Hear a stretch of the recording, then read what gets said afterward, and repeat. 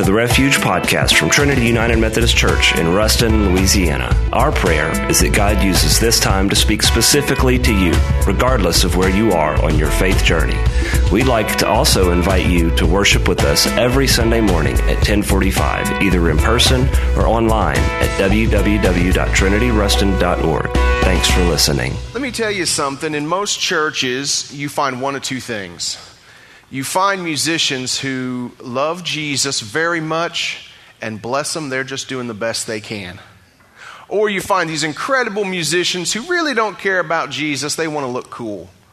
You got a stage full of folks who love Jesus deeply and are as talented as much as they love Jesus. So that just makes Sunday the best day. Well, this morning our scripture passage is the gospel reading from the lectionary. Just in case you don't know what the lectionary is, it is a selected set of readings that some denominations share, and over the course of a couple years, it kind of takes you through the whole Bible. So this morning we're reading from the lectionary passage from Matthew's Gospel, chapter 16, verses 13 through 20. May we hear the words of the gospel together. When Jesus came to the region of Caesarea Philippi, he asked his disciples, "Who do people say the Son of Man is?" They replied, "Some say John the Baptist, others say Elijah, and still others Jeremiah or one of the prophets." "But what about you?" he asked. "Who do you say I am?"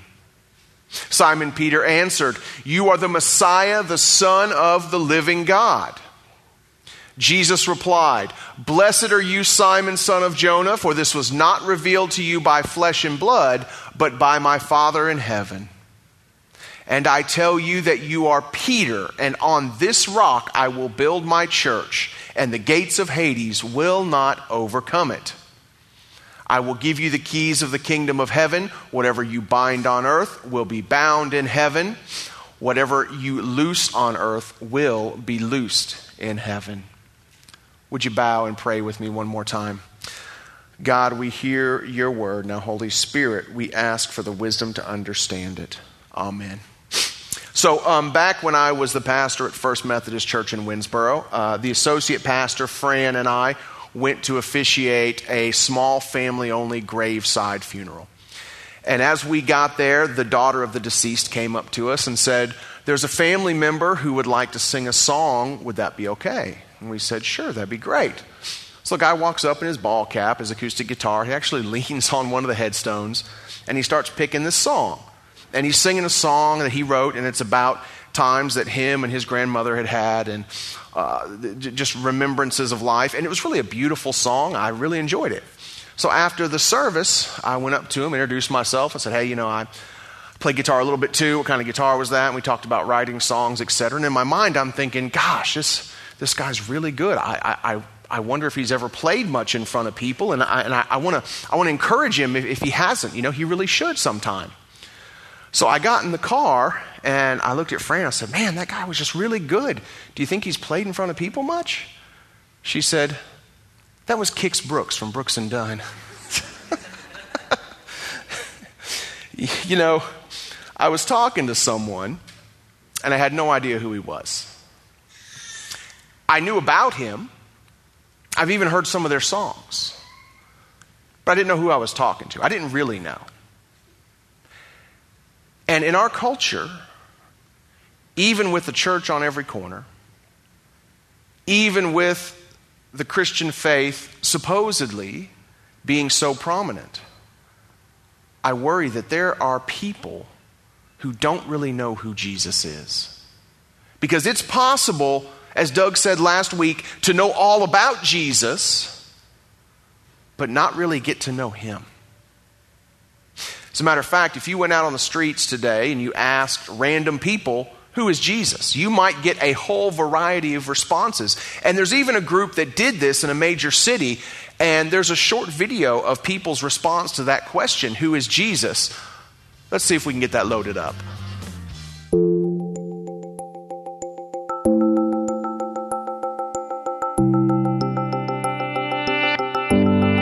Historical figure?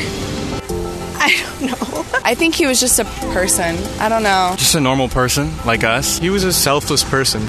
I have no clue. He was a man. I think he was a marketing genius because he got people to believe him. I don't think he's the Son of God. I don't believe that at all. If David Copperfield was in the day of Jesus, he would be Jesus. I'm pretty sure he existed. I'm not going to say that he didn't exist. He was God's son, but so was Gandhi, and so was Muhammad, and so was, we're all God's children. Jesus is someone I pray to. Well, Jesus is my Lord and Savior. And he, to me, is the symbol of just ultimate forgiveness and ultimate love. He's sort of that constant figure in my life. Jesus is also Isa in Arabic, and he was a messenger as well. He was just extremely enlightened, religiously and morally. Was somebody that just tried to impart wisdom on others and make the world a better place. I think he saw something that a lot of people didn't see and still don't see in others. And I think that's just a lot of love and hope. Jesus sort of seemed like an ominous figure. He was God, and it was hard to relate to him. But I think as I've grown in my faith a lot, I've really started to see Jesus as my closest friend. Sometimes computers just do whatever they want to do. If you didn't catch some of those responses, they were a wide range of things, from just a good man, a political leader. Some even hinted at him being some sort of charlatan or huckster. There are a lot of opinions about who Jesus is. And let's just boil right down to it. If we claim the title of Christian, then it's pretty important for us to have a clear handle on who the central figure of our faith is. As a matter of fact, the label Christian was originated as an insult. It means little Christs. They all act like they're Christ. So for us to ask and answer the question, who is Jesus, I think is extremely important for us today. So before we answer the question for ourselves, a little background on this passage. Jesus is in an area of extreme religious pluralism. They've got a God for every day of the week and every event under the sun, and they all gather to worship their gods. And Jesus gathers with his disciples, and he kind of is talking about this culture, and he says, who do people say I am? In other words, who do all of those folks say that I am? And the answers that the disciples give are very similar to the answers in that video. Well, some say you're a prophet, some say a teacher. There's a whole lot of answers, Jesus. And then he moves the discussion to a whole different place. When he asks them, who do people say that I am? It's a discussion about generalized spirituality, which most people are very comfortable having. But generalized spirituality does not bring about life change and salvation. Jesus says, okay, I've heard who they say that I am, but now here's the real question. Who do you say I am? And let's not forget, what we say with our mouth is one thing. What we say with our life might be another issue. So Jesus asks his disciples, who do you say that I am? And Peter comes up with the right answer, and Jesus affirms that. Now, whenever Jesus is speaking to the disciples, whenever he is teaching them, whenever he is guiding them, we need to listen. Because those people were not the only disciples. Remember what Jesus told his disciples at the resurrection?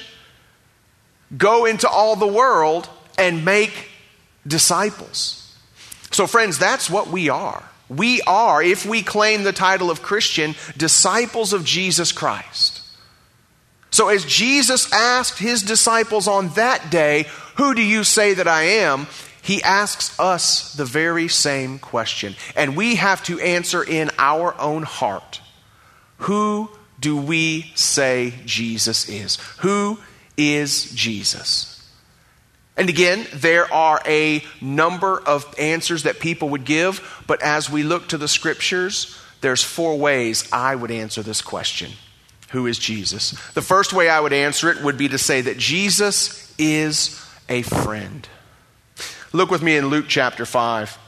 Then Levi held a great banquet for Jesus at his house, and a large crowd of tax collectors and others were eating with them. But the Pharisees and the teachers of the law who belonged to their sect complained to his disciples, "Why do you eat and drink with tax collectors and sinners?" Jesus answered them, "It is not the healthy who need a doctor, but the sick. I have not come to call the righteous, but sinners to repentance." Now, we may think that when we're answering this question, who is Jesus, we need to start with the fact that Jesus is Lord. But that's not where I start, and let me tell you why. I don't believe that's how Jesus starts with us. And let me explain. When Jesus is in scenarios like this, he is rarely standing up and correcting behavior. He's rarely telling these people, don't do this, and get it right. He is simply connecting with them on a level that shows acceptance, that shows love, that shows compassion. Rewind to how Jesus comes to earth. He doesn't come in a palace with armies making dictates and mandates. He comes humbly. He comes lowly. And do you know, throughout the ministry of Jesus, his most used designation for himself was Son of Man. Meaning he chose in every way to identify with me and with you. Jesus comes as a friend. And here's why this is important. Too many people think that in order to come to Jesus, they have to get all their stuff right first. And friends, if you're waiting to get your stuff right to come to Jesus, you'll never come to him because you'll never get it right without him. Jesus starts as a friend. While repentance is always the goal of a relationship with Jesus, it is never a prerequisite for it. Jesus starts as a friend. But then, secondly, Jesus is healer. So all throughout the ministry of Jesus, he performs healings. And there have been some who have limited, they've narrowed the scope of healing to meaning only physical. Amy and Marie can tell you that limiting healing to physical only is shortchanging the scope of what healing truly is. Amy and Marie both have backgrounds and work in counseling. Healing is not just physical, friends. As a matter of fact, physical healing is just the first and, dare I say, most surface level. There are things that we don't see that only Jesus can heal. Let me give you an example. When in Luke's gospel, Jesus is approached by a man suffering from leprosy, the man throws himself on his knees before him and says, "Lord, if you're willing, you can make me clean." Jesus touched him, then said, "I am willing, be healed." Now this is interesting because as we look at the other healings of Jesus, he generally heals them with just a word, right? Take up your mat and walk. There's even one instance where a man comes to Jesus and says, "My child is at home sick, will you come and heal them?" Jesus says, "Okay, I'll be there shortly." The man says, No, look, I understand authority. I understand giving orders. So you just say the word from here and my child will be healed. Jesus does, and the child is healed even from a distance. Jesus doesn't have to touch this man to heal him. So why does Jesus touch him? Because this man was a leper. He would have been cut off from his society, from his religious services, even from his family, potentially for years. This man would have went without human contact for years upon years. Imagine the emotional and the mental anguish this man was suffering. And by Jesus touching him before he healed him, what he was saying so loudly and so clearly was, you don't have to get your stuff right to be accepted by me. You don't have to get it all together to be loved and to be worthwhile. Jesus healed the man emotionally. Jesus healed the man mentally and spiritually before he ever addressed the physical. So that's what Jesus does for us. When we were outcast, when we weren't wanted, when we were put on the fringes, Jesus calls us in. He offers us a place to belong. He offers us a real family and a real home. Jesus is friend, but Jesus is also healer. But as I said, that healing entails spiritual healing as well, which means thirdly that Jesus is Savior. Jesus is not a Savior. Jesus is the Savior. Listen to Luke's Gospel, chapter 19. Very simple verse. The Son of Man came to seek and save the lost. You know, they talk about having a mission, having a purpose, having a reason for doing what you do. The most successful people in life are driven. They know what they're doing and they're laser focused, and nothing's going to get in the way of that. Well, Jesus is right here showing just how laser focused he is. He has come to seek and save the lost. Jesus has come to offer forgiveness and reconciliation with others and with God. I mean, even his name. A few weeks ago, we talked about how significant names were in the scriptures. His name, Jesus, literally means the Lord saves. I don't think there's anyone in here who would be so foolish as to say, well, I've never sinned. And if you're going to say that, you can come and offer confession for the sin of lying right after the service. We've all sinned, friends, and I think we know it. I don't think we need to be convinced that we're sinners. I think we need to come to the realization that there is a God who can and will forgive us. I think the world needs to know that God has a way, a means by which he has made it possible to be forgiven, to be changed, and to be restored into a right relationship with God. And that only comes through the life, the death, and the resurrection of Jesus Christ. And let's not limit salvation to saying a prayer once and then sitting and waiting. Friends, that's not even scratching the surface. Salvation is a moment. Salvation is a process, and salvation is something that is still yet to come. What we are saved from is not nearly as important as what we are saved to. And we are saved to a faithful and loving relationship with Jesus Christ and the honor of service within his kingdom. Jesus starts as friend because he offers acceptance without condition. Jesus is healer because he heals us not just physically, but emotionally, mentally, and spiritually. And Jesus is Savior, doing for us what we could not do for ourselves. And that brings us to the final way I would answer this question. Yes, Jesus is Lord. Look with me at Romans 10, if you will. If you declare with your mouth Jesus is Lord and believe in your heart that God raised him from the dead, you will be saved. For it is with your heart that you believe and are justified, and it is with your mouth that you profess your faith and are saved. This passage is where we get our phrase, Jesus as our Lord and Savior. And in our vernacular, especially in this area of the country, that's a popular phrase. That's a common phrase. Most people know the phrase, Jesus is Lord and Savior. So last October, I went with my brother and my cousin, and we hiked the Grand Canyon.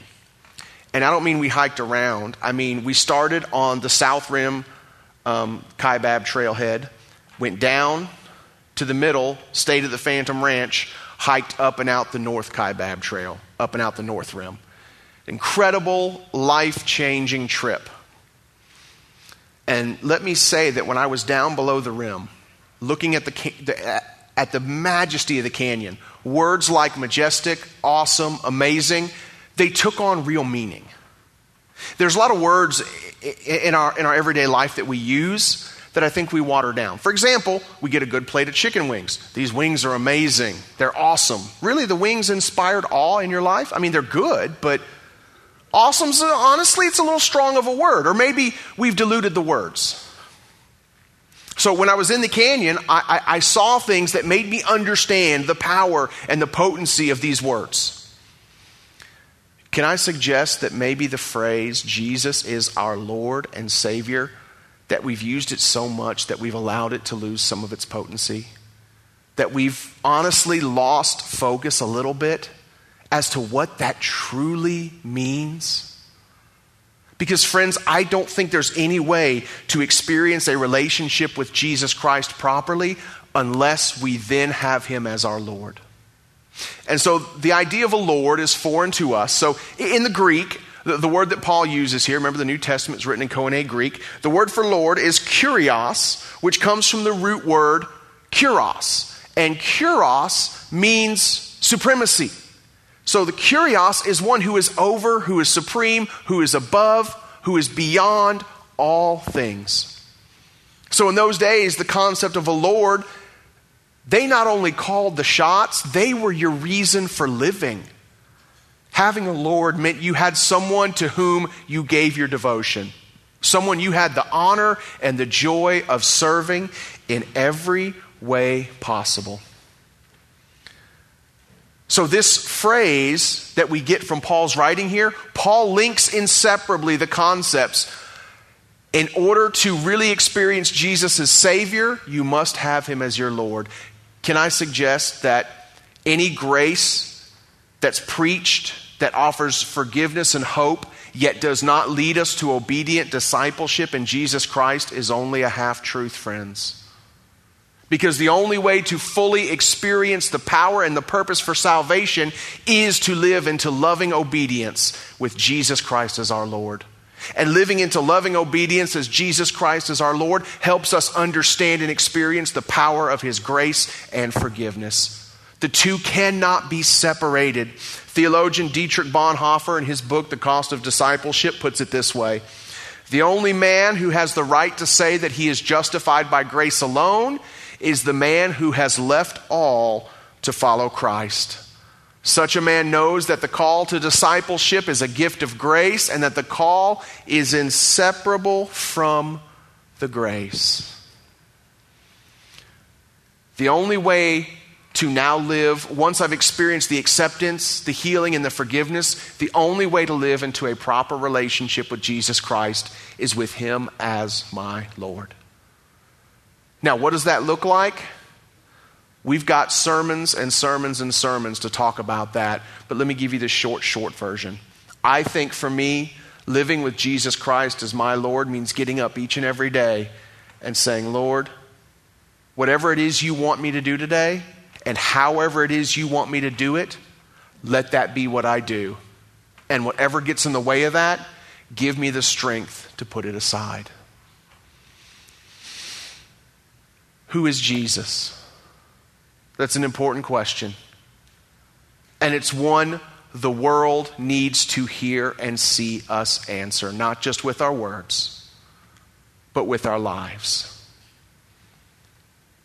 So we tell them, yes, Jesus is friend, and he offers acceptance without condition. And Jesus is healer. He can heal you physically, emotionally, mentally, and spiritually. And Jesus stands uniquely as the only Savior. But then because of all that, Jesus is Lord. The Refuge Band's going to come back out, and as they do, I want to make an invitation to you. I know we're Methodists, and we don't do this that much. I'll be standing right down there by that cross.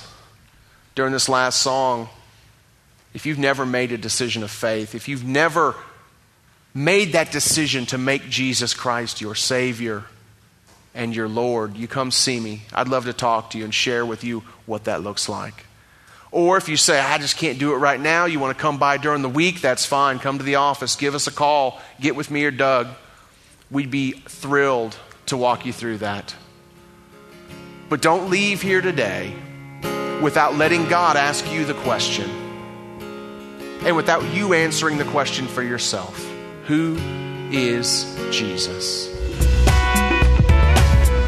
Thanks for listening to the Refuge Podcast. To find out more about the Refuge and Trinity, visit us online at www.trinityruston.org.